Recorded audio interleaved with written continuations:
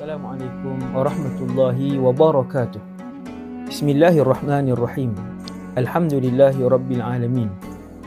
Allahumma salli ala sayyidina Muhammadin abdik wa rasulika nabiyil ummi wa ala alihi wa azwajihi wa dhurriyyatihi wa sallim adada khalqik wa ridha nafsika wa zinata arshika wa midada kalimatik.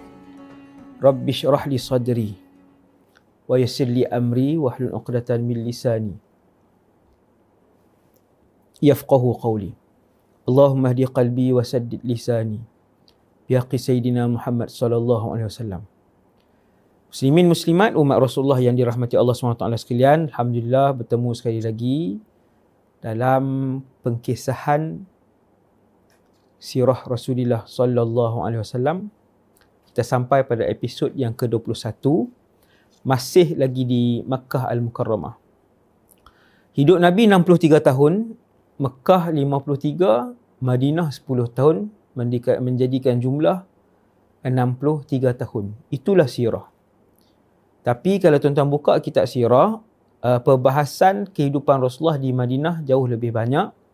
Sebab Madinah, Rasulullah sebagai Rasul, beliau juga adalah Perdana Menteri, beliau juga sebagai Ketua Hakim, beliau juga sebagai Panglima Perang pertama, ada hubungan diplomasi dengan negara-negara luar, banyak kabilah-kabilah dan raja-raja luar yang datang peluk Islam. Maka perbahasan sirah di Madinah jauh lebih panjang, tuan. Lebih kurang saya tengok dalam 70% adalah perbahasan sirah kehidupan Rasulullah di Madinah. Walaupun hanya 10 tahun saja Rasulullah dan para sahabat hidup sebagai hamba Allah dan umat Islam di Madinah Munawwarah. Muslimin dan muslimat umat Rasulullah yang dikasihi sekalian. Kita dah sampai lebih kurang tahun ke-11 ataupun tahun ke-12 kenabian. Bukan hijrah, tahun kenabian. 11 ataupun 12 kenabian ni maksudnya umur 40 jadi Rasul. Tuan-tuan tambah 11, tambah 12, dapatlah umur Rasulullah ketika tu. No, Nabi hijrah umur 53. Nabi hijrah umur 53. Maksudnya episod 21 ni merujuk kepada ketika Nabi berumur dalam lebih kurang 51, 52. Apa yang berlaku ketika itu ialah Nabi meneruskan dakwah. Walaupun orang halang dakwah baginda Rasulullah, orang hina Nabi dan sahabat, orang seksa Nabi dengan sahabat, mereka membunuh sebahagian sahabat, mereka mengusir, mereka mengurung. Walaupun begitu, Nabi meneruskan usaha dakwah. Tiap-tiap hari Nabi keluar. Nabi suami. Nabi menjalankan tugas sebagai seorang suami. Nabi ayah. Nabi menjalankan tugas sebagai seorang ayah. Nabi mencari nafkah dan sebagainya. Kemudian bila ada ruang, Nabi akan berjumpa dengan orang Arab untuk disampaikan utusan ataupun urusan dakwah ini. Bila penduduk Mekah menolak dakwah Nabi, Nabi tunggu orang-orang Arab yang mai ke Mekah untuk mengerjakan haji. Ini Rasulullah. Tak boleh cara A, Nabi guna cara B, Nabi guna cara C, Nabi guna cara D.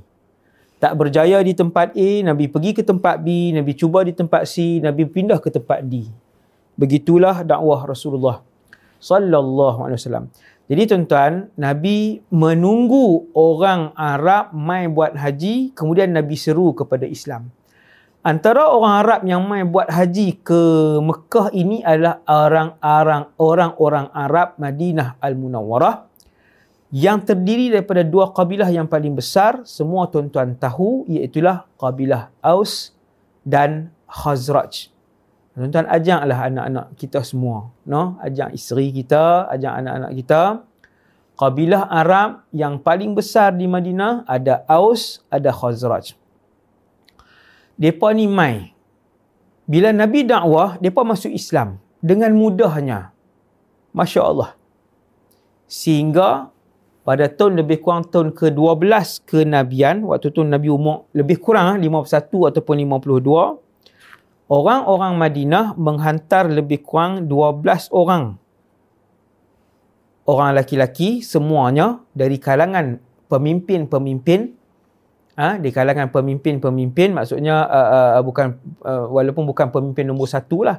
Maksudnya di kalangan pimpinan Aus dan Khazraj ni, mereka sendiri hantar berjumpa dengan Nabi, 12 orang berbai'ah dengan Nabi, menyatakan keislaman di hadapan Rasulullah, janji taat setia, wahai pesuruh Allah, kami sokong, kami akan terus menyokong kamu, wahai pesuruh Allah.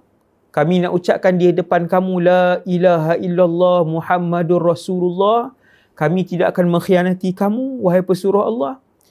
Jadi kita pelik. Orang Mekah, Nabi duduk di kota Mekah, berbelas tahun Nabi dakwah, orang Mekah tolak, lawan Nabi. Tiba-tiba Madinah ni siap hantar wakil lagi. Kenapa orang Madinah kelihatan lebih lembut dan jauh lebih terbuka untuk menerima Islam yang dibawa oleh Rasulullah sallallahu alaihi wasallam. Tuan-tuan, jadi depa pergi jumpa Nabi tahun ke-12 tu, 12 orang pemimpin-pemimpin. 12 orang, berlakulah satu kisah perjanjian yang dinamakan dalam kitab sirah Bai'atul Aqabatil Ula, perjanjian Aqabah yang pertama. Aqabah sebab tempat tu nama Aqabah. Tuan-tuan yang berpeluang pergi ke Mekah, pergilah cari tempat tu. Bukan untuk pergi beribadat. Kita nak ziarah, lawat kawasan-kawasan yang mengingatkan kita kepada Sirah Rasulullah, benda-benda penting yang pernah berlaku dulu. Kita mengaji sirah di Aqabah itulah, di Aqabah tu berlaku perjanjian tersebut. Kita pergi tengok tempat tu, tengok ajalah kan, tengok di sini Nabi tahu jarak daripada situ ke rumah Nabi, jarak daripada Aqabah ke Madinah Munawwarah berapa. Kita dapat menghayati suasana yang berlaku dalam sirah secara lebih kurang lah sikit-sikit. Jadi tuan-tuan, 12 orang ni mai buat perjanjian, bagi janji tak setia, wahai pesuruh Allah, kami masuk Islam, habis selesai Bai'atul Aqabah al-Ula. Dalam kitab sirah disebutkan kenapa orang-orang Ansar ini, orang-orang Ansar gelaran lepas tu lah. Dulu tak ada. Bahkan Madinah dipanggil dengan nama Yathrib. Tidak dipanggil Madinah Al-Munawwarah. Dipanggil dengan nama Yathrib waktu tu. Kalau orang tanya nak pergi ke mana ni? Pergi ke Yathrib. Orang tak sebut pergi ke Madinah waktu tu. Seluruh orang Arab memanggil Madinah dengan gelaran Yathrib. Kemudian ditukar oleh Rasulullah sebagai Al-Madinatul Munawwarah. Nabi yang tukar jadi nama Madinah. Dan dulu tak ada nama Ansar, tak ada dulu nama Ansar Muhajirin, tak ada. Tetapi setelah Nabi berhijrah, Nabi menamakan mereka sebagai Ansar. Apa maksud Ansar? Pendokong. Mereka mendokong dakwah Nabi. Siapakah Ansar? Aus dan Khazraj. Kenapa Aus dan Khazraj ini, tuan-tuan sekalian, begitu lembut jiwa mereka, begitu senang untuk menerima dakwah yang disampaikan oleh Rasulullah sallallahu alaihi wasallam? Para ulama menyatakan dan menggariskan beberapa sebab. Antaranya ialah tuan-tuan, sebab yang paling kuat sekali ialah untuk pengetahuan tuan-tuan, Mekah tak ada Yahudi. Mekah tak ada Yahudi. Di Madinah ada Yahudi. Ada Yahudi Qainuqa, ada Yahudi Quraizah, ada Yahudi Nadir. Yahudi di Khaybar sebagainya ni. Orang-orang Yahudi ni di kalangan mereka ada ulama-ulama dia, pendeta-pendeta dia, rahib-rahib dia, Yahudi. Yang mana mereka ini adalah pakar tentang isi kandungan Taurat dan Injil. Sebelum Nabi muncul di kota Mekah, pendeta-pendeta Yahudi membacakan kitab Taurat dan Injil tentang kedatangan Rasul terakhir kepada umat manusia. Dibacakan ciri-ciri dan sifat dia. Satu orang lelaki, kematian ayah sejak kecil, tidak berbohong apabila bercakap merendahkan suara. Lelaki ini apabila bercakap, dia akan mengalihkan seluruh tubuh dan mukanya kepada orang yang dia bercakap. Dia tidak meninggikan suara apabila dia bercakap. Di belakang badannya ada khatamun nubuwah. Allah Subhanahu Wa Taala memperincikan dalam Taurat dan Injil keseluruhan sifat-sifat seorang Rasul terakhir yang akan diutuskan. Dan pendeta-pendeta Yahudi ni selalu pesan kepada orang Yahudi, kalau Nabi dan Rasul ini muncul, hendaklah kalian mengikut telunjuk beliau dan mengikut ajaran beliau. Tuan-tuan, punya banyaknya pendeta Yahudi ni duk sebut pasal Nabi akhir zaman. Sehingga Aus dan Khazraj pun duk dengar berita ni. Diulang acap kali oleh pendeta Yahudi tentang kerasulan Muhammad ataupun kedatangan Nabi akhir zaman ini, sehingga orang-orang Arab menjadi gusar. Aus dan Khazraj bersembang sama-sama mereka. Mereka tak ada agama tuan-tuan waktu tu. Mereka tak ada agama, mereka tak ada Nabi, mereka tak ada ulama. Mereka nak rujuk, tapi mereka dengar. Bila pendeta Yahudi, orang Yahudi datang kepada mereka, tunggu. Nanti Nabi kami datang, kata Yahudi, siap kamu semua orang Arab. Sehingga Arab-Arab Madinah mendengar bahawa ada Rasul akhir zaman, ada Rasul akhir zaman. Tuan-tuan yang dirahmati Allah. Sebab itu apabila berita bahawa Muhammad muncul di Makkah Al-Mukarramah, mengaku bahawa dia adalah Rasul akhir zaman, orang Arab, Aus dan Khazraj ni, dia pergi tengok Nabi. Dia bandingkan dengan ciri yang dibacakan oleh ulama Yahudi. Dia berkata ada pada Muhammad ini ciri-ciri yang disebutkan dalam Taurat dan Injil.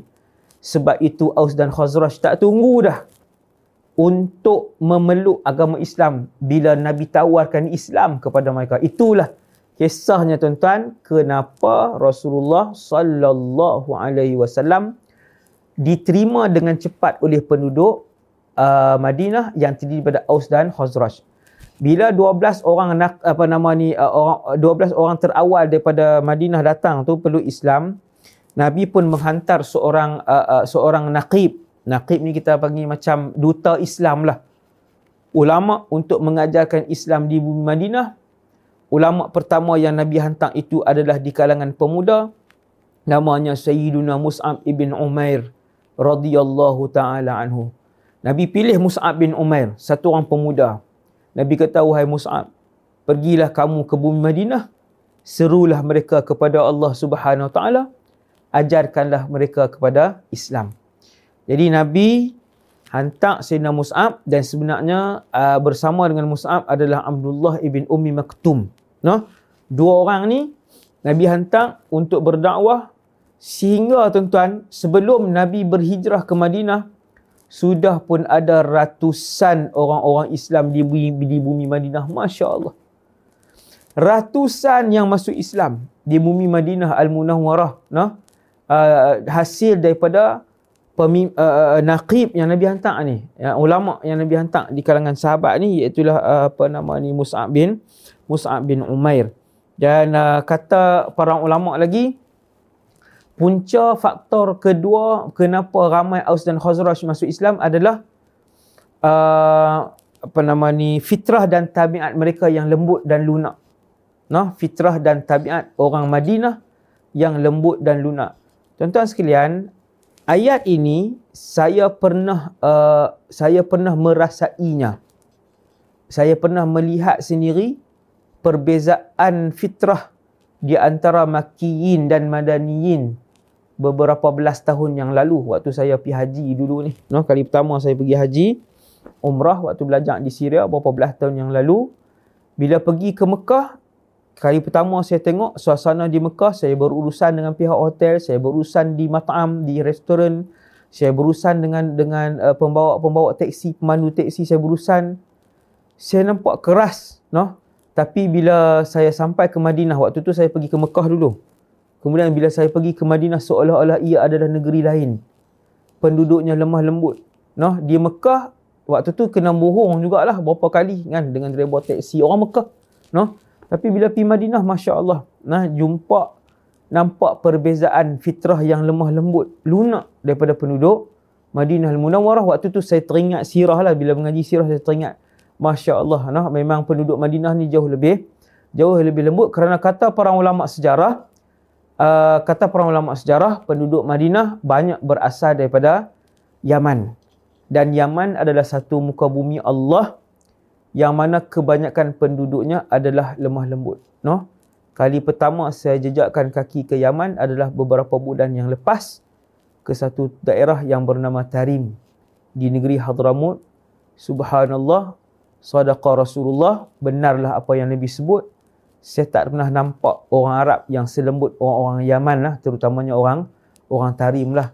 Sehingga kan waktu saya duduk di Jordan, di Syria, di Mesir, bukan belajar, waktu saya pergi berjalan Mekah, Madinah, kita boleh tengok kasar orang Arab bawa kereta kasar, bercakap kasar, horn ni tak berhenti. Tapi bila saya pergi Yaman selama 7-8 hari tu, Arab Yaman sendiri yang duk bunyi horn ni hanya beberapa kali saja waktu duduk di situ. Nampaklah kelembutan penduduk Yaman yang disebutkan oleh Rasulullah sallallahu alaihi wasallam, dan mereka inilah habaib daripada Yaman inilah, ulama daripada Yaman inilah yang membawa Islam ke bumi Malaysia ni, alhamdulillah. Ke bumi Malaysia ni. Jadi dan faktor yang seterusnya ialah kenapa orang Yaman mudah menerima Islam, tuan-tuan yang dirahmati Allah sekalian, kerana selama ini terjadi perang di antara Aus dan Khazraj yang begitu lama. Banyak kali mereka berperang. Dan sebenarnya orang Aus dan Khazraj sendiri telah pun bosan dengan peperangan tersebut. Mereka sendiri pun dah bosan, mereka sendiri pun dah, orang kata apa, dah jemu dah. Putus asa dah, tak tahu dah. Bergaduh sikit perang. 5 tahun sebelum Nabi berhijrah, berlaku satu peperangan yang besar di antara Aus dan Khazraj yang dinamakan sebagai Harbu Bu'ath. Peperangan Bu'ath. Perang yang besar. Berpuluh-puluh hari, berbulan-bulan berperang di antara Aus dan Khazraj. Ada hari Aus menang, ada hari Khazraj menang. Ada hari Aus kalah, ada hari Khazraj kalah. Begitulah yang berlaku. Jadi bila Nabi datang, Muhammad yang berbangsa Arab bagi tahu kata dia pesuruh Allah, maka Aus dan Khazraj kata inilah yang sering disebut-sebut oleh Yahudi dan pendeta-pendeta mereka, bahawasanya akan tiba satu hari nanti yang dekat, seorang Rasul akhir, Rasul yang terakhir akan keluar membawa umat ini kepada Allah Subhanahu Wa Taala. Jadi bila Aus dan Khazraj tengok orang itu adalah Arab, bertambah-tambah suka dah mereka kerana daripada bangsa mereka sendiri. Walaupun Rasulullah sebenarnya diutuskan rahmatan lil alamin, sebagai rahmat dan pembawa hidayah kepada semua orang.